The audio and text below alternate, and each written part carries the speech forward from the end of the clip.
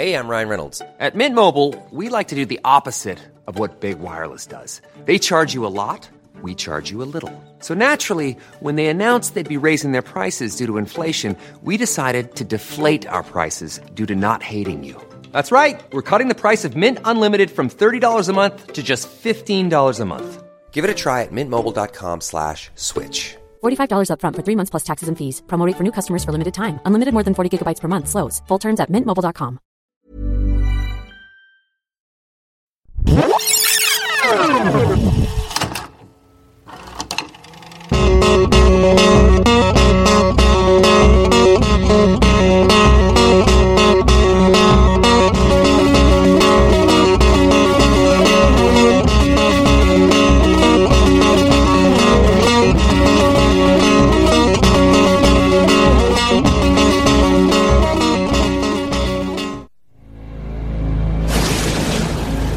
There has been a destructive force unleashed on this town such as I have never seen.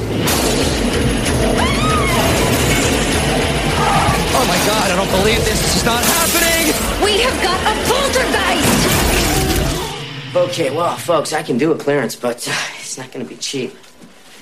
Although I do offer a 6-month guarantee. That fellow takes us totally for granted. Hey, Stuart, in or out, huh? Frank Bannister had a remarkable ability. Psychic investigator? To communicate with the dead. You can see spirits? Emanations are normally confined to the cemetery. You cannot push spirits around! Although they do escape. Hey there, and welcome to Rewatchability. This is the podcast where we rewatch old movies to see how they hold up in the modern era under our modern eyes. My name is Blaine Waters. With me, as always, is Rob Booert-Larond. Jesus Christ. Not boo because it's like a bad performance, but like scary boo. What have we done? What did we do to deserve this? And J.M. McNabb. There we go. No clever haunting name. I always have to go second, and it's always after something ridiculous. Well, you know I'm going to do it. You have time to prepare. It's true. He's been thinking about it all week. We are an Entertainment One podcast on the Entertainment One Podcast Network, and we are going to get into the movie that we are doing this week right away. But before we do that, before we do it right away. He lied. He lied right off the bat. Right away. I lied.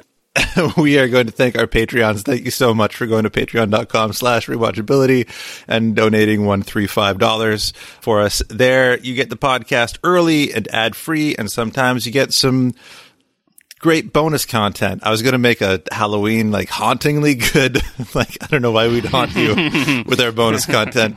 But if you want to be haunted by our bonus content, you can go to patreon.com/rewatchability and join there. We would really appreciate it. And if you can't do that, then the easiest thing you can do to support us is just to tell a friend about the podcast. Say, hey, I listen to this podcast. This guy gives a crazy name each and every week that's related to the theme of the movie that they're doing, and his co-host don't know how to respond to it. And you can listen to that too at Rewatchability. They're like, no, I'm pretty good just listening to Conan O'Brien. I'm gonna stick with that. Which celebrity is going to be his friend this week? Those are lasting friendships too. You know, I really think they solidify it in that hour they have. I like when they don't really want to be his friend. Or sometimes they just pretend and it's funny. Yeah. Anyway. I wonder what they're doing right now. You could just turn this off and go see, yeah. You can go to ConanNeedsAFriend.com. How do we get Jack White to do a theme song? So the movie this week, guys, is The Frighteners, Peter Jackson movie starring Marty McFly. Wait, The Frighteners, Peter Jackson? I thought it was Peter Jackson's The Frighteners. It can be done either way. I just did it the less popular way. When did you first see this movie, Rob? Go for it. Okay, so I have to be honest about this one. I have never actually seen Frighteners before this day. Wow. Yeah. I mean, can I tell you the reason? Was it too frightening?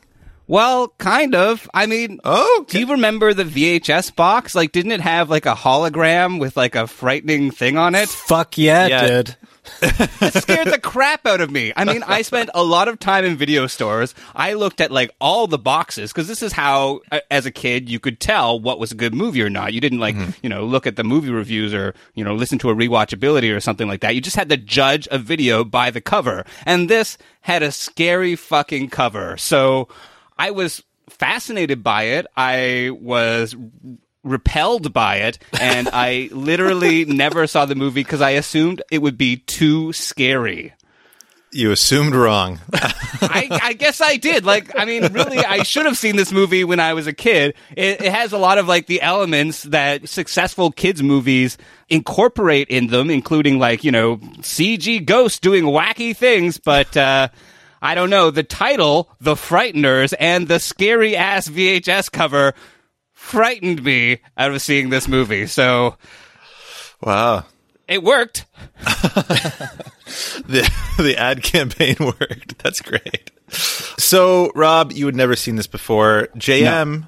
Yeah, you'd seen this, right? Yeah, you'd seen it. You saw this in like the movie theater at Mount Pleasant or something. Where no, I don't remember if I saw it in the theater. To be honest, I don't think I did.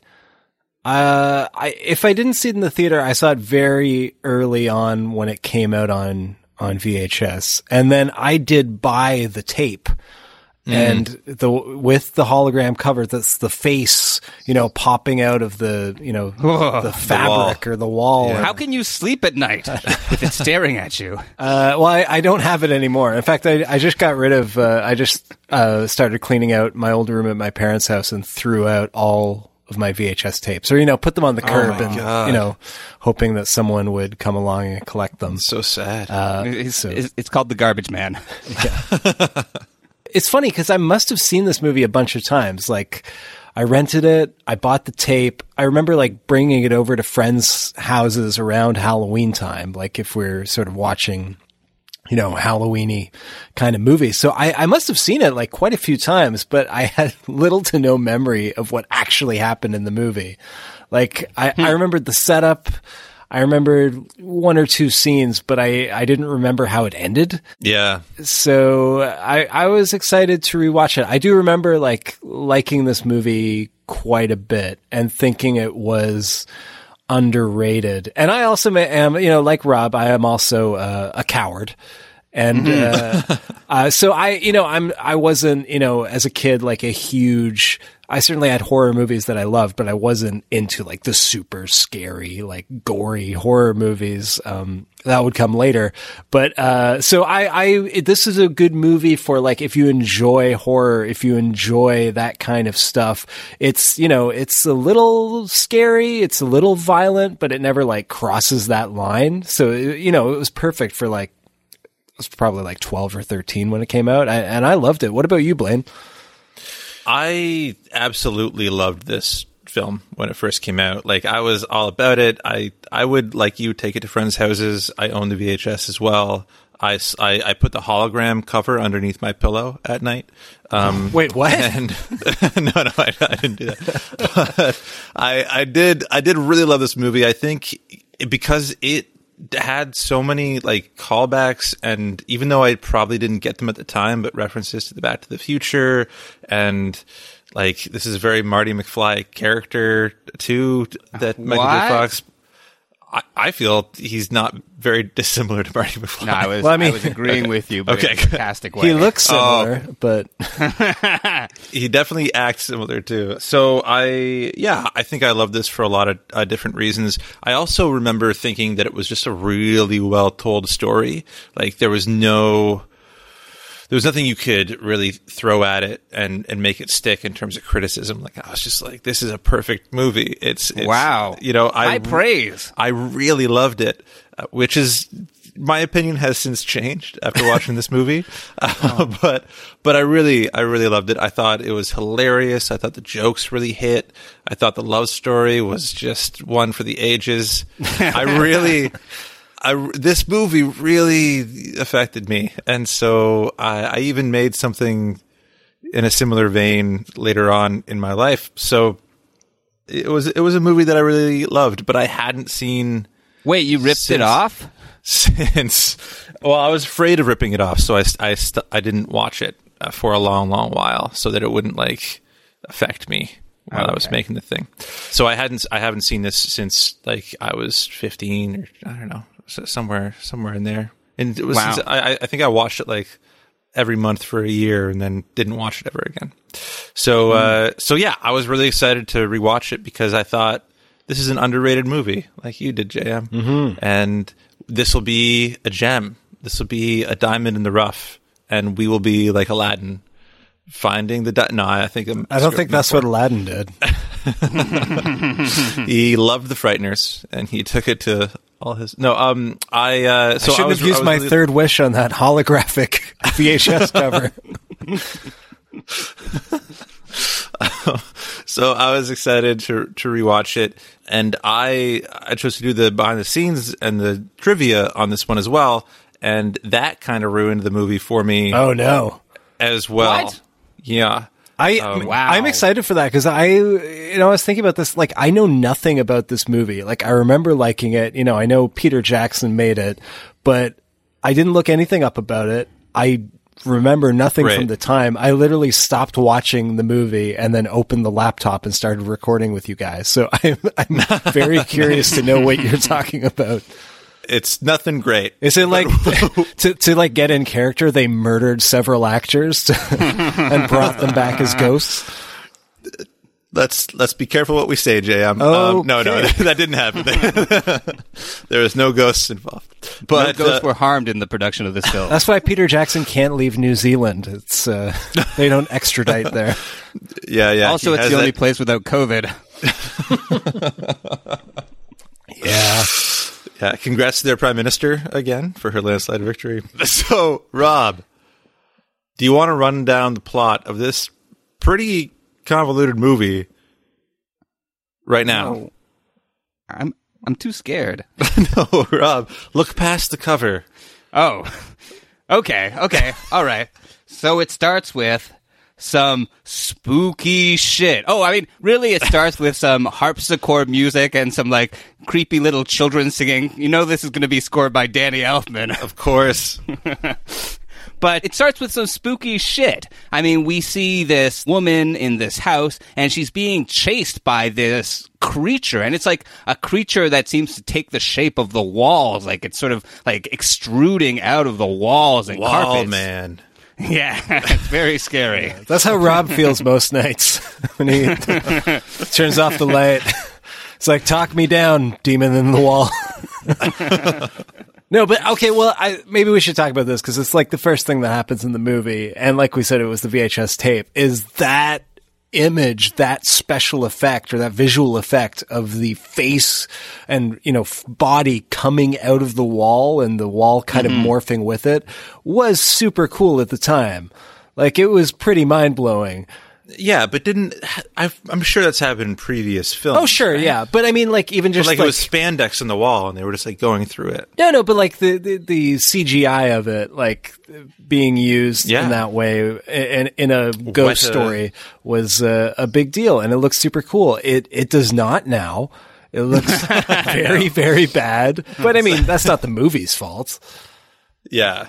No, I mean, I guess it didn't hold up exactly, but they were a young. I'm just going to talk about what I'm going to talk about later now, but they were like Weta Studios is like pretty young as a CGI studio, and they had one computer to do all their digital effects on. What, really? And then they expanded to 35 computers to do this movie. So I think they were still kind of, cutting their teeth on this movie, which then led to the digital effects on Lord of the Rings, which sometimes are awful too, but mainly pretty good. So yeah. I mean, this movie sacrificed.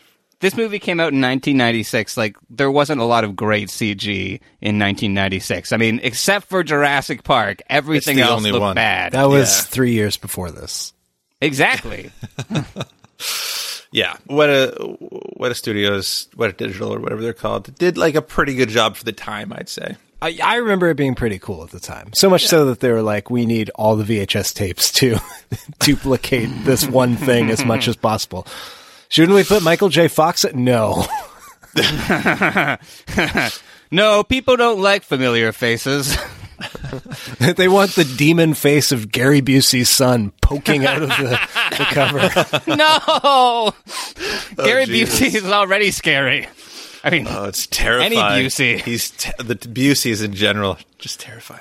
Mm-hmm. But so there's this ghost creature is like attacking this woman and her mother, and at one point the old woman who's, sort of speaking a little bit biblically, like she's like Carrie's mom or something like that, she shoots the carpet, and then this like ghost creature, this dark, full of like ashes and I don't know, darkness, it flies at the screen, and then that's the title, Frighteners.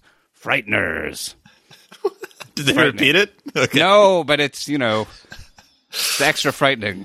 It's like you're trying to sell me on a monster truck rally. Sunday.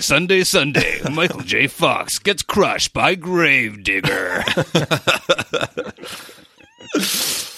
We sort of hear about all of these deaths that are happening in the town. There's a scene in a newspaper office, and this writer is giving a very poetic sort of description of these events that are happening in this location. Just people seem to be dying. Like the writer says, like, death has literally come to town. The grim specter is taking people's souls. And, they have them tone down the language a little bit, but it seems like a very frightening situation where people are just like dying. I'm glad we watched this to distract from the horrors of the real world. They're just dying from a mysterious ailment. It's spreading. Yeah. Yeah, but if it was something like COVID, I would be really scared, but it's not. I mean, supernatural scary. I don't find it scary right now, to be honest. Mm-hmm. But, I mean, many people do, and on the job is Michael J. Fox, and he is a paranormal investigator. Yeah, he's a Ghostbuster. Let's put it that way. He busts ghosts, spooks, spirits, whichever nomenclature you prefer. And he's sort of like a van chasing lawyer. He shows up at the funeral. He's like giving out his card, and some people are sort of on to him. Like there's one woman who sort of calls him out as a con man. But he does get called to go to this woman Lucy's house after she's experiencing some creepy things, like her and her boyfriend are on the bed, and the bed just sort of like raises up. It's like The Exorcist. It's creepy. I mean, though kind of sexy in its way. And it's not just her boyfriend; it's her husband. Right. That's right. Yeah. The Linskys. Yeah. He that guy played Elvis in Forrest Gump. I saw that. Yeah, because there's an Elvis joke in the movie when the little statuette of Elvis floats by. Yeah. And of course, that would be directed by Robert Zemeckis, who produced this film. That's right. Exactly. There's a lot of coming together. There's a lot of Zemeckisness in this movie, I'd say. Sure. Yeah. And he's doing all this because he crashed through a picket fence on this guy's property. So he's trying to like extort him to not have to pay for the fence. Right. Well, yes, exactly. What we find out is that he's been running a little grift with two not friendly ghosts, but at least not super scary ghosts. Man, I hate that trunk! Yeah, well, I don't want you guys spreading your ectoplasmic muck all over my car seat. Oh, ain't that a bitch? The ectoplasm's the only thing sticking enough to hold a damn car together. Look, Frank, I'm sorry about your puss yellow piece of shit Volvo, but we ain't riding in the damn trunk no more, you understand? We would like to cruise with some style, man. You know, you guys left me high and dry tonight. I get to the house, nothing's happening. Couldn't believe it. Hey, Stuart, in or out, huh? He's been, they go in, they move all the furniture, they flick the lights on and off, and then he gets to work his services, and bingo bango, he's rolling in the cash, except he's not rolling in the cash. He's got this, like, house that is, like, half completed, and the bank is going to foreclose if he can't get all this money, and it seems like a bad situation. Yeah, it's funny because I was just realizing that another movie that came out in 1996 that we just talked about on the podcast was Dragonheart, which had a very similar setup, which was I thought of that. Like a guy running a con with this kind of monster, threat that he was secretly in cahoots with. That was a big thing that year, I guess. 1996, the year of the grift. But it's a funny idea, like having these ghosts go and haunt a place, then he comes in, and because he is a real medium, like he can see and talk to ghosts, but the way he actually pays the bills is by getting his ghost pals to, stir shit up. That's precisely it. While he's investigating this sort of ghost mystery, he sees like a little extra detail that confounds him. He sees a number on the husband's head, and this sort of screws him up a bit, and he mentions it to his friendly ghost, but they don't know anything about it. And shortly after, he's walking down the street, and this guy runs into him, except he's a ghost. That person has died. Yeah. So the husband's dead. So this is where he can sneak in and really steal that guy's girl. Yeah. Well, to be fair, the guy was very rude and not pleasant. He liked doing crunches and, God, he looked healthy after his people. health. I know, it's the worst. They deserve everything awful. Also trying to keep like a nice front lawn. Like, ugh. Yeah. How dare he not want crazed drivers almost murdering him and destroying his property. I'm glad he gets taken down a peg by getting killed. But the husband really wants to like talk to his or the wife really wants to talk to her husband, as it were, right? Because she wants to know what happened to the money that they had squirreled away together. Yeah, and he tells him that the guy lost it all, and that's that. But it is like I remember it was like 2 hours ago. But when I was watching it, I kind of assumed this kind of jerky character who dies quickly, who's clearly teeing up a romance storyline between Michael J. Fox and this woman, the Lucy character. Like I assumed, like, oh, he must just be her boyfriend. No, he's her husband. Like they had a not great marriage, we find out, but it wasn't like he wasn't like a villain. He was just kind of a sleazeball. It's still, I don't know. Yeah. Do you think she waited an appropriate amount of time before kindling a new relationship with Michael J. Fox? This is the thing. Like I remember hating this guy, and now I'm like, I don't think this guy's that bad. He's made some bad decisions with some money. He's a bit of a meathead. Who hasn't? Yeah, he didn't steal the money. He just said that the investments didn't pan out, or they were bad investments. Yeah. Well, he should have told her. Like communication. Well, that's true. Yeah. That is true. But he was probably embarrassed, Anyway, Blaine, do you have any guys? You the tell us? rewatchability money. The rewatchability money. I put it all in Enron. Just before March hit, I put it all in open mouth kissing. I put it all in the cruises, guys. Is it ever supposed to cruises were never going to go away. Yeah. But he's at dinner with this guy's wife. He goes to the bathroom, and this other dude comes into the bathroom to do what you do when you go into the bathroom, and he sees a number on this fella's head too. And then he sees like some sort of apparition, and he checks it out, and he's sort of watching from the stall. The guy's like a little bit confused at why Michael J. Fox is giving him all this attention in the bathroom, but then he dies. So Yeah. It's literally the Grim Reaper. Yeah, he like reaches into the guy's chest and chokes his heart like he's Darth Vader or something. Mm-hmm. That's not a thing Darth Vader did, is it? He didn't choke hearts? Well, he didn't go inside people's bodies. Well, I mean, he killed his wife by giving her a broken heart or something, but I don't think that was on purpose. Also, I do want to mention, before we get into this, because it's important, I do want to mention that the restaurant they're at is this weird, like, medieval restaurant for some reason. It's like medieval times, but without the battles. What the hell? It's like if medieval times was like an upper class fancy restaurant, and no one ever like comments on it. No one ever brings it up. It's just a medieval restaurant for some reason. It's just like every restaurant in New Zealand is a theme restaurant of some sort. Right. Yeah. Now they're all Lord of the Rings themed.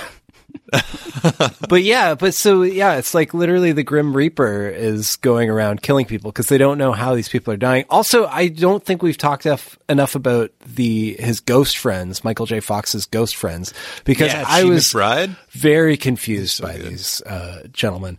For one thing, I think they kind of explain it, or Michael J. Fox sort of explains it to the husband who dies, but you become a ghost. And if you don't go through the tunnel of light to the afterlife, you have to wait around for sort of the next tunnel to open up in a few years. And while that happens, your ghost body starts to rot. Yes. And decompose the way a actual corporeal body would. Well, this is science, Jam. And then suddenly I felt this vice-like grip just squeezing my heart, and I couldn't breathe, Mike. I couldn't breathe. Oh, I've got the shakes now. I need some vitamin B. Yeah, you can't take vitamins anymore. You don't eat, you don't drink, you don't go to the bathroom. All that shit's over with. In about a year's time, you're gonna get a chance to go through to the other side again, to become what's known as a pure spirit. But in the meantime, you're what's known as an earthbound emanation, which is a rotting cloud of bioplasmic particles dripping ectoplasm from every orifice. But Chi McBride's character is from the 70s, and he's not rotting as much as and there's this other guy that's 300 years old, the judge, Yeah. 200 years old. And he's kind of rotting, but he still has most of his face. John Astin. And yeah, he's great. He's so much fun. But also, it's just weird. There's all this gross out humor with the ghosts, and it just doesn't make sense. Also, the one guy, the older black gentleman, is just a big kind of cartoon stereotype of a man. Yeah. Chi McBride. He's from Pushing Daisies. He's so good. Oh, great actor. Great but the character is basically stereotypical black guy. Yeah, which was a little uncomfortable. Totally. But then also he says hey, I can't, I'd love to wear something other than these disco clothes. And Michael J. Fox is just sorry, you died in the 70s. But then, okay, my big hang up with this movie is the physics of ghosts. Okay. But then they go to the cemetery and they see R. Lee Ermey from Full Metal Jacket. Playing R. Lee Ermey. Yeah. But he changes costumes several times and conjures machine guns as a ghost. He's basically the Mask or something. Yeah. I was going to say Robin Williams' Genie. Right. Yeah. Same thing. He can just do anything. He can bring gun. He's like the Matrix. He's all these movies. So why couldn't that other guy just have a different pair of clothes? I don't understand. He should have learned from the drill sergeant. He should have gone to the drill sergeant and been like, "Hey, can you make me clothes?" I don't know. Make yourself clothes, soldier. Sound off. You know, when R. Lee Ermey showed up, that was one of the things that kind of made me check out of the movie because it just felt like such a kids movie sort of thing. Here is a reference. I mean, they do it in Toy Story. Isn't R. Lee Ermey in Toy Story? Yeah, I think you're right.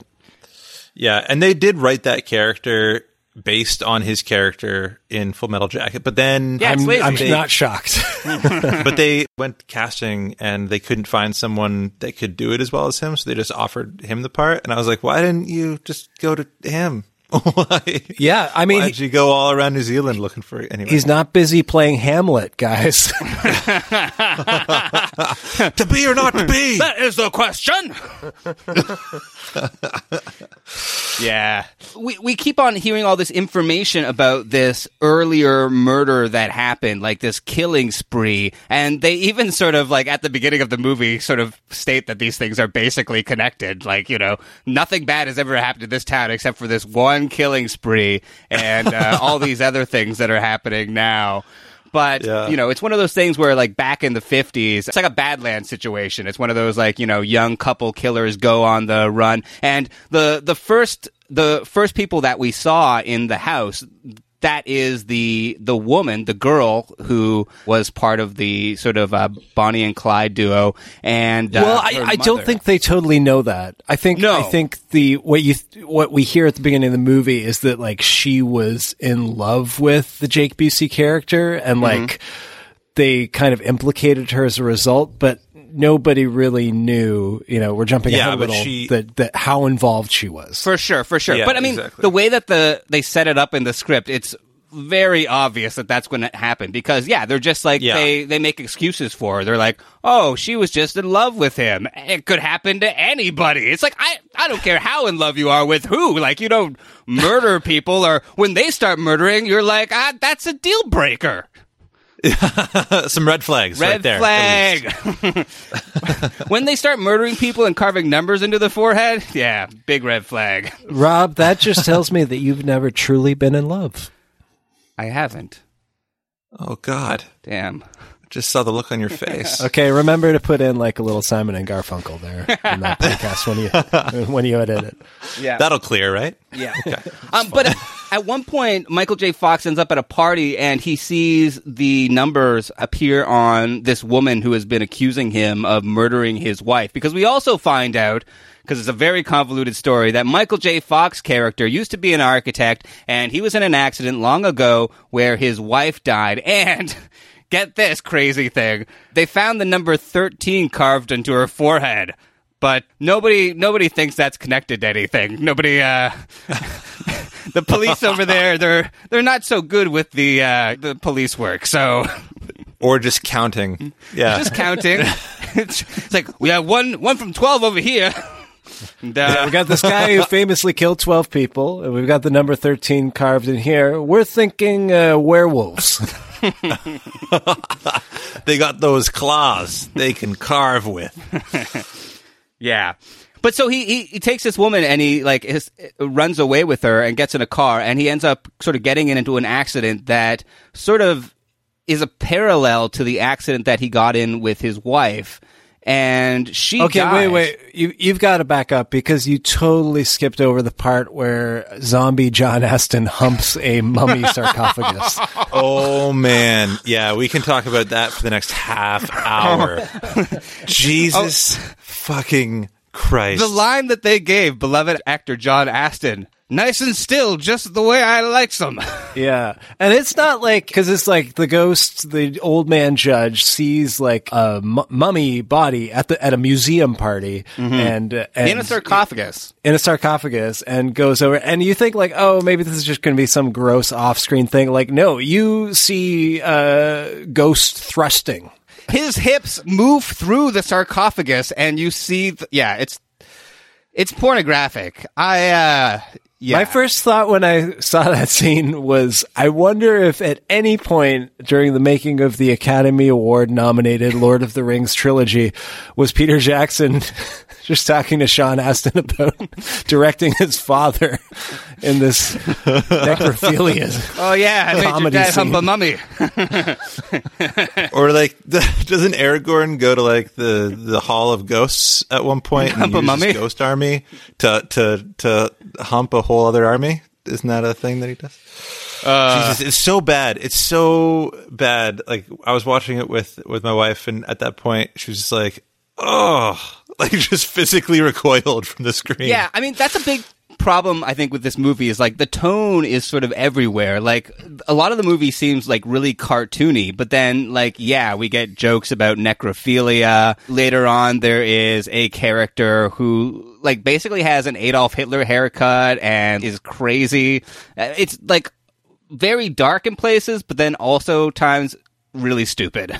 Well, it's a weird tone, and I think, it's hard to criticize like the more extreme parts because that's so early Peter Jackson. I mean, right. This scene is in Bad Taste. He literally made a movie called Bad Taste. Like, right. I love Bad Taste. I think this is a weird movie because he's kind of straddling. It's obviously, this was his last movie before he made Lord of the Rings. So this is kind of a movie that's just kind of between the cracks of points in his career, because this is very much like a mainstream Hollywood ghost comedy mystery thing, but it's also got these weird hints of these very silly, very gross, horror comedies that he made in New Zealand. So sometimes the movie works for me really well. Sometimes it's just like, what the fuck were you thinking?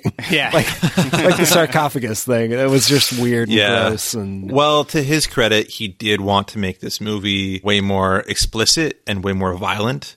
And the producers wanted it PG-13. And so he had to take out a lot of the R-rated stuff. Wait, so it was this movie silly, PG-13? No. It was still rated R. Oh, okay. Just take out the humping. Because of the sarcophagus awfulness. Well, also a character gets his head blown off later in the movie. Like, that couldn't have helped. Yeah. And that CG that really holds up. Yeah, well, he did that because he kept on putting the movie into the MPA, and they would just be like, no, it's still R, no matter what he did. So then he was like, well, I'm just going to make one scene extra gory again. Oh, so really? he went back and made that. Yeah, that makes sense. Because I was wondering while I was watching it what it was rated. Because no one says fuck. There's little violence, but then you do get these oddly extreme moments. Yeah, and it's like a Zemeckis joint. It is kind of for all ages at a certain point, but then that one point he's just like, fuck you kids. I'm just gonna put in this nightmare fuel for you. Yeah, I mean, basically they find out that the woman who was first attacked was part of the sort of thing, and they have to get Johnny, who is Jake Busey's character's ashes, to consecrated ground so that he will move on. And I should also mention all along the way that he's been killing all of his ghost friends. He is just murdering everybody, alive and not alive. They go through the cemetery and he chops Arlie Ermey in half. And then we find out, this Grim Reaper specter that has been wreaking havoc on the town, it's just Jake Busey. Well, also, you skipped over the part where he realizes the only way to fight Jake Busey is to kill himself. Yeah. I totally forgot this when I was a kid, and looking, I saw it when I was a kid. I must have loved it. Looking at it now, I'm like, what is this 5-minute plot point where you kill your main character? Well, it's pretty interesting because then he gets to do all the ghost stuff. And I do like that because it's fun to see the main character do all that sort of fun stuff. It just felt like it should have been longer though, or it should have been the last thing that happened, because it's so big and so it's life and death. But the last thing that happens is he comes back to life and he's all right. Yeah, again. he kills himself, comes back to life, and there's still half an hour left in the movie. Yeah, that's what I didn't get. Even the New Testament brevity. Yeah. What was that in that cell, Frank? I felt something crushing my heart. I can't fight him, Luce. I can't protect you. There's only one way to deal with this thing. I gotta have an out-of-body experience. What? And I gotta have it right now. No! Go away, Luce. Just walk the other way. Wait!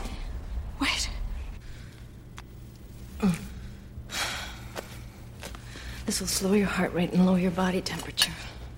But also, I think there's something weird about because once he becomes the ghost, he, beats the crap out. Again, it's the physics of the ghosts that really confuses me. Right. He beats the Grim Reaper character using the ghost machine guns that Arlie Ermey drops.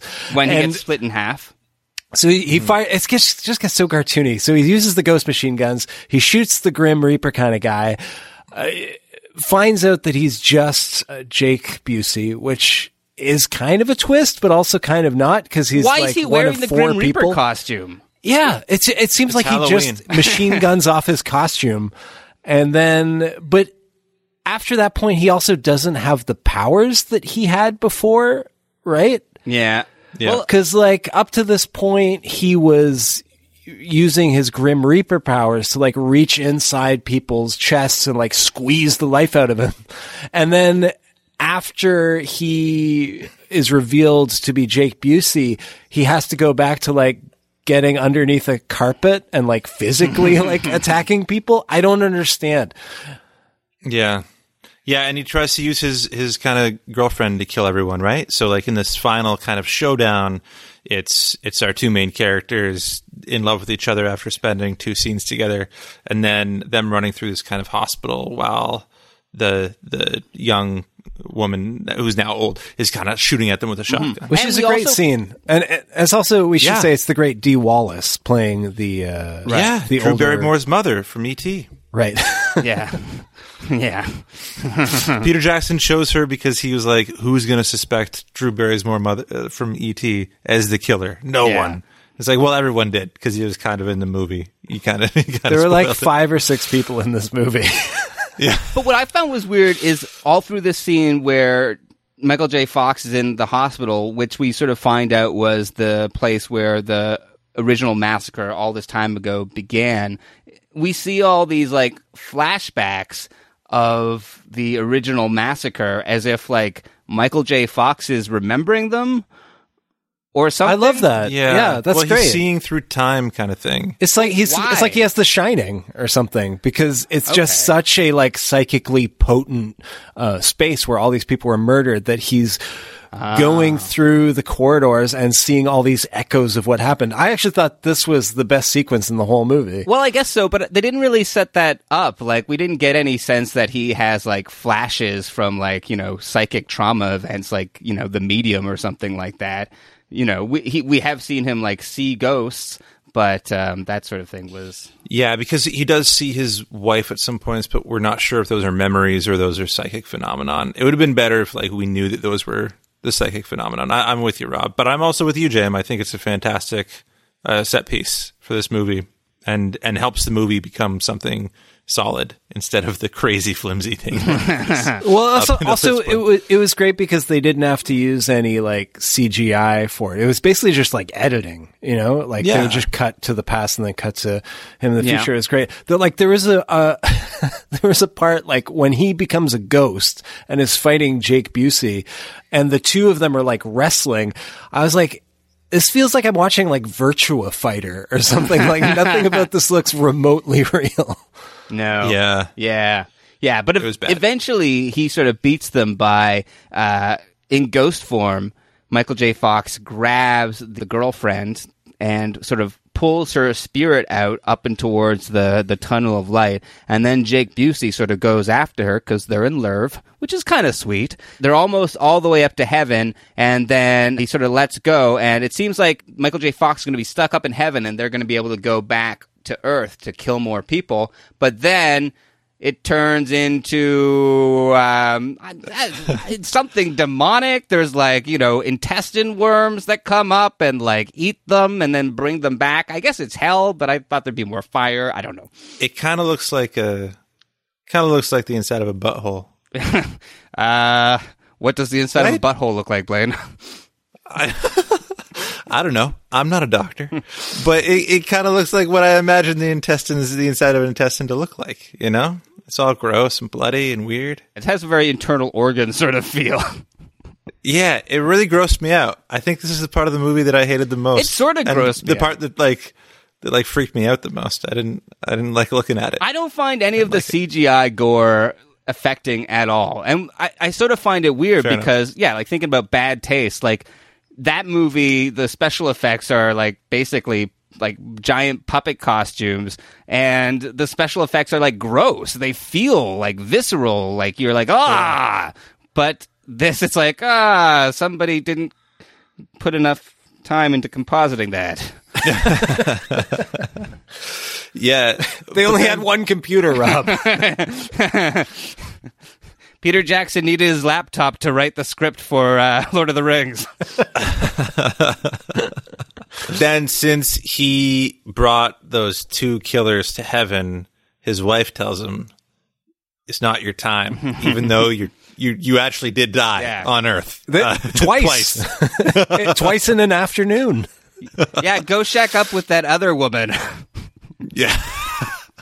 Because there's no jealousy in heaven, so it's cool. We're cool up here. Well, up in heaven, presumably, like, if Michael J. Fox gets married to this other woman, then they can go in heaven and have, like, a throuple. Like a holy throuple. Oh, my God. That's why so many people get divorced. I see. Gotcha. Or maybe the ghost of his wife is just going to sit in the corner like Jerry Falwell Jr. Something. Yeah. And that is the plot to this fucking movie. We didn't even talk about Jeffrey Combs, you guys. Oh my God. No. He was so good. He's the best part of this movie, in my opinion. He really gives like a very Jim Carrey-esque performance. It's like great. He knows it's a kid's movie, but he also knows it's this ultra-violent movie at the same time. I think he threads the needle really, really well between those two tones. I think he's amazing. That line where he says, my body is a roadmap of pain.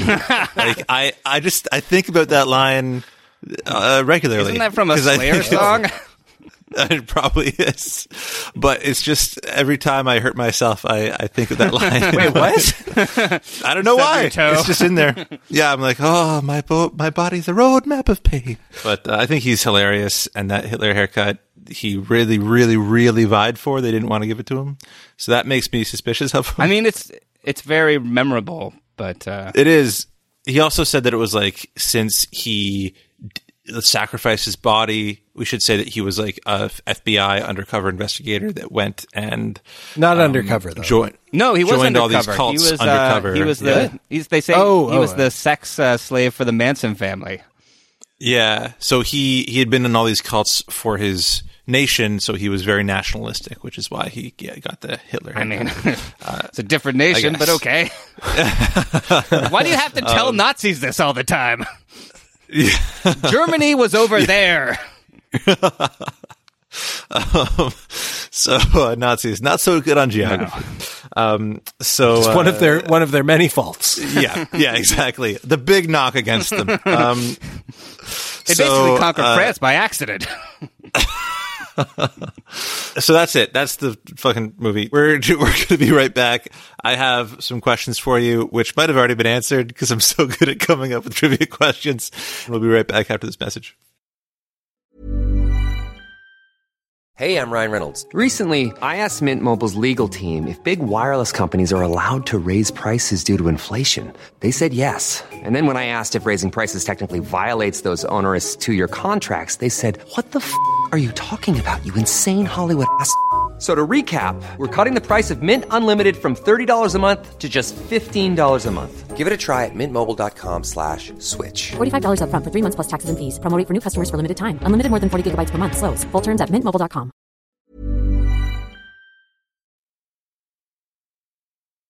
Welcome back to Rewatchability. We're talking about Frighteners. The Frighteners.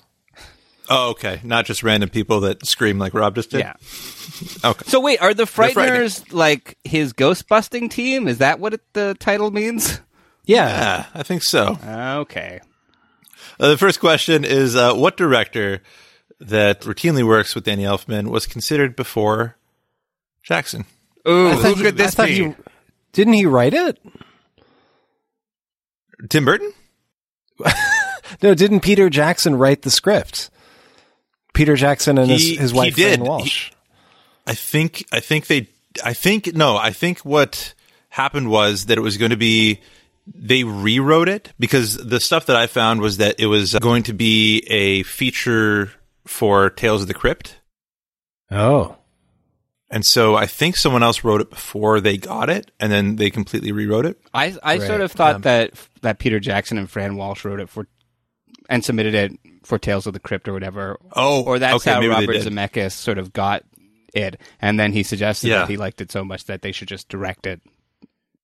Okay, yeah, I think the producers, some producers, maybe not Robert Zemeckis, were really pulling for Tim Burton, and honestly, I could see Tim Burton's version of this. I think it would have done well. Honestly. I mean, you wouldn't have to change the music. Yeah, exactly. It's the same. And Danny Elfman saw Heavenly Creatures and was like, whatever your next project is, I want to do the music. That's a great movie. I love that movie. I've never seen it. I really want to see it. But Melanie Linsky was in it with Kate Winslet, and then Melanie Linsky was in this movie too. And they named 2 of the characters after her. Exactly, because he couldn't give her a bigger role, so he named the 2. Oh. Yeah. They also named the 2 characters after the victims of the murderer that the murder in this movie was based off of. Oh. Yeah. Which is also, so this is the weird part of this movie, is that it's based off of the Starkweather killings. This is in Peter Jackson's young people murdering phase. He was like really obsessed with like young people, young girls, just killing, their moms, other people. I remember when I was a kid, or when I was like maybe like 11 or 12, I bought an Anne Rice book at a garage sale, and my mom wouldn't let me read it. It was like one of the vampire books or something. My mom was like, "No, she was like a real life murderer. Like, I don't want you reading that book." And then a few years later, I saw Heavenly Creatures. I was like, "Mom, it was Anne Perry. Anne Rice did not murder anyone." She's just like, "I don't care, but any Anne, I'm not into anymore. Anne. Like, just don't give me Annes from now on." My mom canceled Anne with an E. Oh shit! People hate her. Your mom better watch out. Those Anne with an E fans are rabid. Yeah, right? So the Starkweather killings, this man, Starkweather, when he was 19, went on a killing spree with a 14-year-old girl, and they were together. And so this movie was kind of based off that a little bit, but there were 5 other feature films from the 50s on up until this movie was made that were based on the same killings. Can you name 2 of those movies? Badlands. Yeah, Rob already did it. One. Wait, when were the killings? They were in the 50s? 60s? I think the 60s. Gun Crazy? No. Does the Bruce Springsteen song Nebraska count? Jesus Christ, that was my third. That's good. That was my third trivia question. Yeah. Wait, that's what Nebraska's about? It's a first-person retelling of what Starkweather did. Yeah. From Starkweather's perspective, yeah. Some of the other ones are Sadist, Badlands, California, a movie called Starkweather. I mean, you could have guessed. I'm just saying. And then Natural Born Killers and the movie California were all based on those. I never saw California. Me neither. Yeah, me neither. Because it was always, I always looked for it in the video store, and it was never in the C section. Which,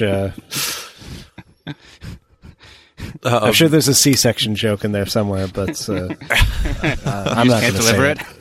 There it is. Rob's going to cut it out of the show anyway. So, beyond Nebraska, there was another number 1 hit song that mentions the Starkweather killings. Rob, do you know it? Okay, I'm just going to guess We Didn't Start the Fire because it mentions a bunch of shit. You're damn straight. Yep. Also, I'd just like to say, I was thinking about it. I don't know if you guys know the song Ball of Confusion, but We Didn't Start the Fire is just like the white person version of Ball of Confusion by The Temptations. It's like, stuff happened. It's bad, right? Here's a song. That's all the trivia. There is some behind the scenes, though. Michael J. Fox, this was all filmed in New Zealand, and Michael J. Fox was like, fuck movies from now on. I don't want to be away from my family for so long. So I'm just going to do TV. So that's how Spin City got spun up. Oh, nice. Is that he did this movie and was like, I'm tired of it. I don't want to do that anymore. I want to be on a set. One of the main reasons might be because he broke his foot in the woods. Not even doing a stunt. Apparently he did like lots of his own kind of jumping around in this movie. But he was just walking in the woods and took a wrong step and broke his foot. Tricky. And that led to a lot of rewrites happening. Not because he couldn't do the things in the story, but because Peter Jackson was like, I think this might not be as good as it can be. And so he kept on rewriting in the time they were off. It's like, why is Michael J. Fox's character always sitting? Oh, yeah. So this movie was released worldwide, but in one place it wasn't released, in Australia, in the province of Tasmania, or the island of Tasmania. And that was because the Tasmanian devil ate all the prints. just really spun them up and ate them. That's true. Rob's getting all the trivia tonight. I'm sorry. It was the Port Arthur massacre happened right before the release of this film, where a man killed 35. Yeah, it's horrific. People. It's really horrific, and he ordered the gun through a newspaper to do it. So it led to like a whole bunch of reforms, not only in Australia, but in the UK and Ireland as well, because there was a city that also had a massacre happen 2 weeks before, and he saw that and kind of was like, that gave him the gumption to finally do it. So it was a copycat kind of massacre, which is just awful. But I have to hand it to those places. They had a massacre and they changed their gun laws. They made them really strict, and things like that haven't happened. I mean, the Tasmanian thing was the single worst killing on Australian soil ever because of the restriction of the gun laws. So kudos to them, and maybe, other places in the world. No, Blaine, gun laws don't work. If you take away guns, then how will we shoot people who disagree with us? God, these people hundreds of years ago wrote it on a piece of paper, and that's why we need guns. Also, I heard there was a study that shows that, most gun deaths are suicides by, men. So, that's also not good. I actually heard this statistic the other day that in Canada, at least, the majority of gun deaths are male suicides, but the other deaths are that's the third level of suicide. There's two more. We should talk about something more entertaining. Did I tell you guys my Michael J. Fox story? Does it involve a suicide? No, that's why I bring it up. Okay. Tell us. So I am a big Back to the Future fan. News to as me. You guys know. And I love Back to the Future. It's my favorite thing. And they were... How much do you love it? Well... Can you tell us something about how much you love it? Like, that pertains to your wedding, maybe? Or? Yeah, Blaine knows this. My friends hired a guy in a DeLorean to drive me to my wedding. And I've probably told that story on the podcast before, but basically I asked a friend of mine who's probably listening to this podcast now to drive me to the wedding, and instead he hired a DeLorean to drive me, which was awesome and hilarious and amazing. But also, as I was, getting up in the morning and saw the DeLorean, it sort of slowly dawned on me that DeLoreans only have two seats, and that it would be me and this strange man. I love this story. All the way. Anyways, that's a separate story. But I love Back to the Future. It's the first real movie I remember watching. It's my favorite movie. And so they were doing a Back to the Future reunion at the comic convention local, events here in Toronto. And I don't tend to go to those things. Right. I don't know about you guys. Blaine, I think you go sometimes, right? You like to hold them in your memory the way that you last saw them. To see the old wrinkled dock, it's not so much that. I don't like going because of the crowds of those things, and it's just I don't know. I went to the only time I'd been before was I went for work. I covered it for some website or something, but it was the Back to the Future cast was reuniting, and I thought, I got to go to that. So I bought a ticket to the night where they did, had the cast, and they had Michael J. Fox and Christopher Lloyd and Biff and Leah Thompson, or I should say his name, Thomas F. Wilson played Biff. Anyways, I was also, it was a hard time in my life. I was going through a lot, and they had the go get your photo taken with Marty and Doc, and you pay a bunch of money. And that always seemed like a weird, crazy, expensive thing to do. I would see, I don't want to judge people, and I won't after, when you hear the end of the story, you'll know why I don't. But, you see pictures of people, posing with miserable celebrities, and you're just like, why, who needs to, meet Jason Momoa, or it always just seemed like a weird, phony thing that. Yeah. Anyways, I buckled, and I thought, like, I'm going through all this stuff. I am going to treat myself, and I'm going to spend a dumb amount of money to go meet Michael J. Fox and Christopher Lloyd and get a picture taken, because they were like the first like movie people I ever saw. They are like on a whole other stratosphere of celebrity to me. They're very like meaningful figures in my life. So I did that. And not just Aquaman. Yeah. Yeah. And so I went, the panel they did was great. It was great seeing them all and hearing them tell the stories. And then I went to, get the photo taken, and it was, getting in there was just awful. Like, it was just, you could just get crowded in with all these people. It's like being at the airport.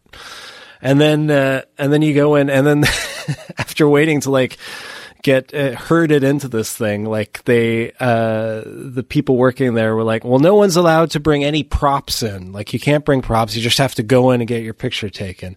So there's this so it was like airport security, but instead of, confiscating like liquids or sharp objects, there was just like a table filled with hoverboards and like, futuristic caps and things like that strewn about. And then they're saying, well, and you can't talk to them. You can't have a conversation. You basically go in and you stand there, and they take your picture, and then you fuck off. And so then you go in and you're, waiting in line, and you're seeing all the other people do it, and it looks kind of sad and kind of depressing.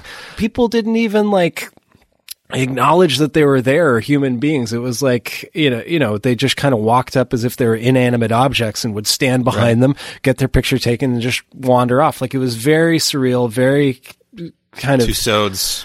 Yeah, totally. Like, you would not treat like a wax statue any differently. And granted, we were told not to engage with them. And they're also like families and stuff. It was weird. And Michael J. And I was, it was a last minute decision on my part. So I was like the very last group. Like, I was at the very back of the line to do this thing. And by the time I got to the front, like, Michael J. Fox looked tired. Like, he looked tired and uncomfortable, and like, any of us would be. And also, he has Parkinson's, right? Like, we would all look like Michael J. Fox did at the end of the day. So I was like, oh my God, I just, I spent all this money. I'm going to have this photo with Michael J. Fox looking miserable. And that, I'm just going to have to put that on my wall and be reminded of this terrible day. And then I got up to the front, and it was just me. Like, I did not go with anyone. It was this weird, surreal thing. I was just alone, and I got to the front, and I was like, okay, I'm a comedy writer. I'm going to try to make him laugh.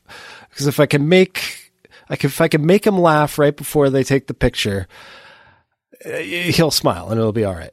So I got to the front, and I stood behind, and I said hello and acknowledged that there are people, and I stood behind them, and they were just about to take the picture, and I said, oh, I feel like my parents just dragged us all to Sears Portrait Studio.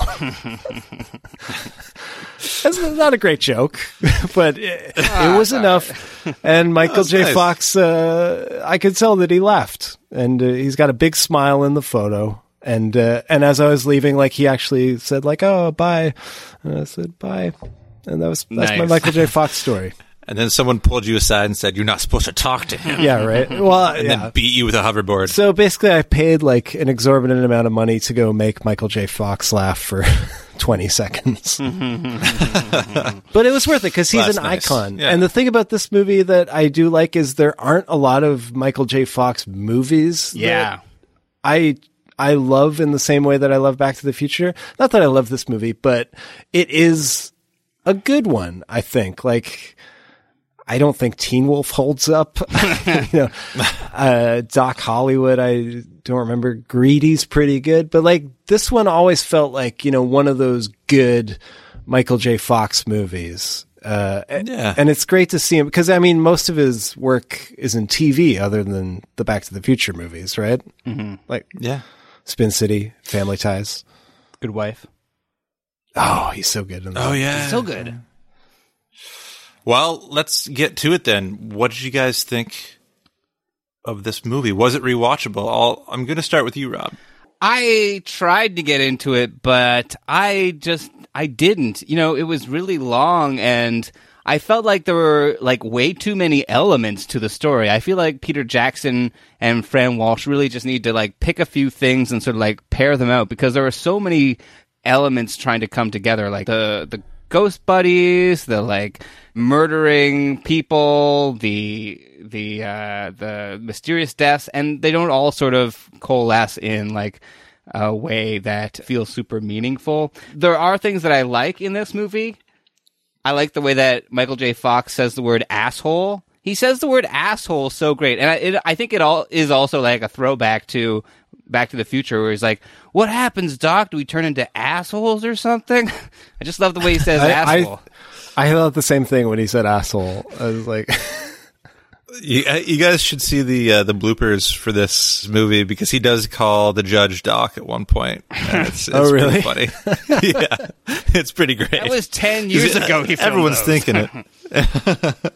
Yeah, I mean, there are so many like Back to the Future-esque moments in this. Like, I mean, first of all, like Gary Busey's kid reminded me of Biff Tannen in so many moments. Like, he has the same sort of like face and like skull structure, like that 1950s sort of blockhead sort of dude. Also, there's that like scene where somebody is about to shoot Michael J. Fox, and he like jumps down a hole in the floor, and that reminded me of the scene where on Tannen Tower, I thought the same thing. Yeah, right? Yeah, true.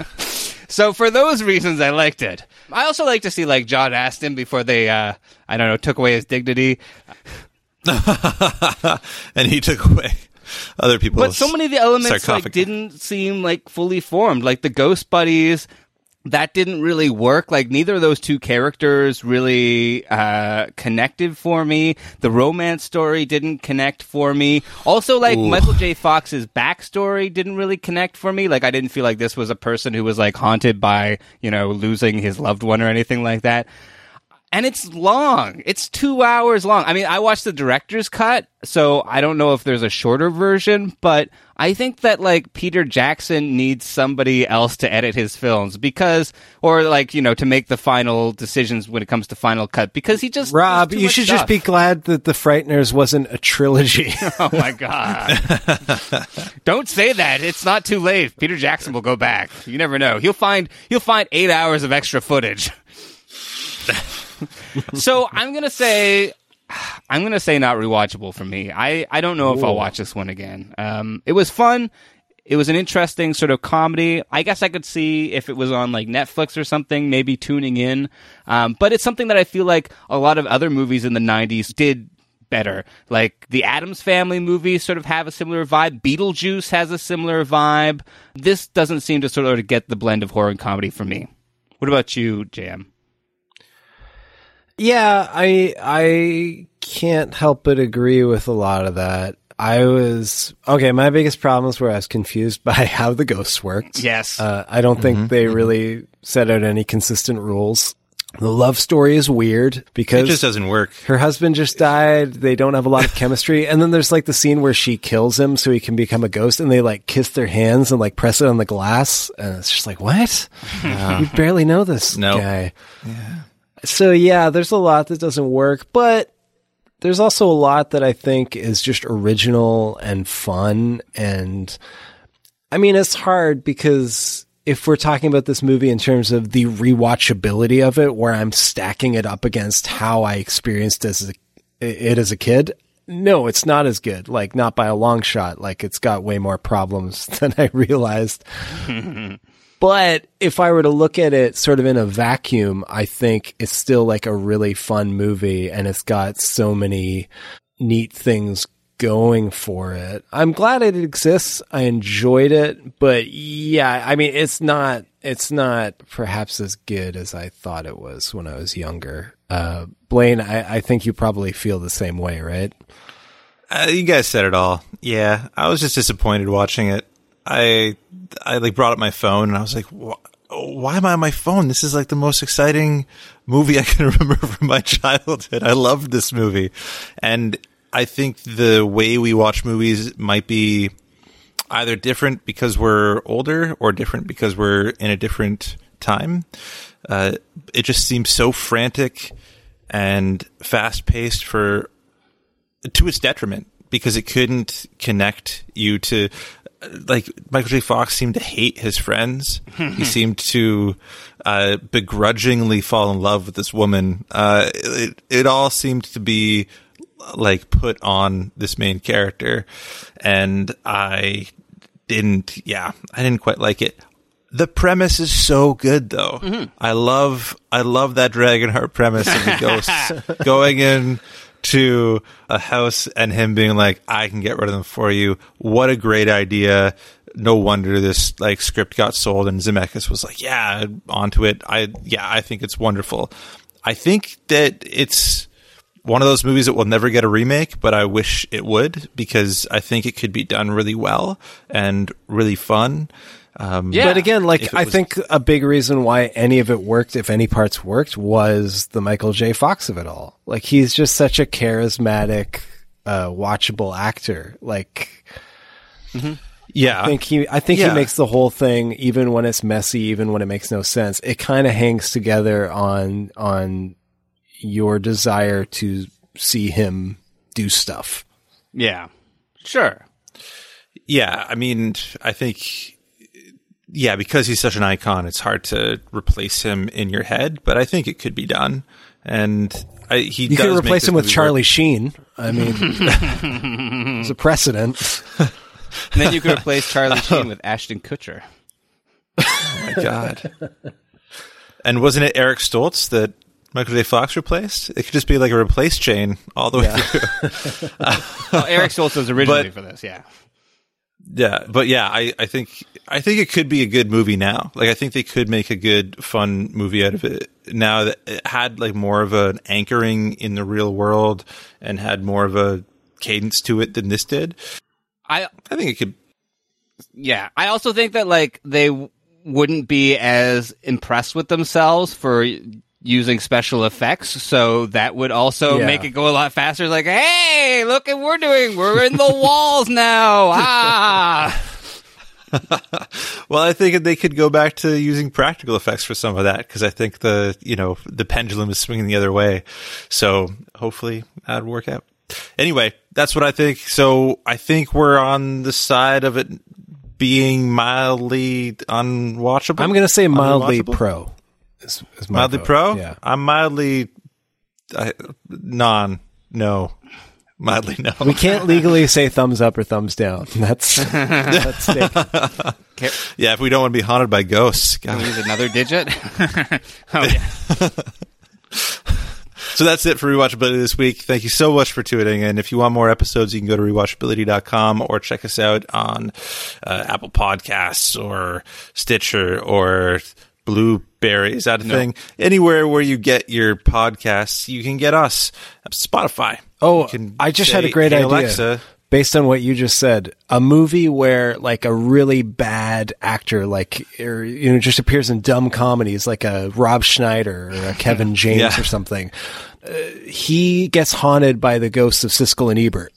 Who refuse to let him go until he starts doing better movies. So all of a sudden he starts, instead of picking the lazy, dumb comedy script, he starts going out for like the Oscar movies. Oh my God. You know what that is? That's the Adam Sandler story, is what you just described.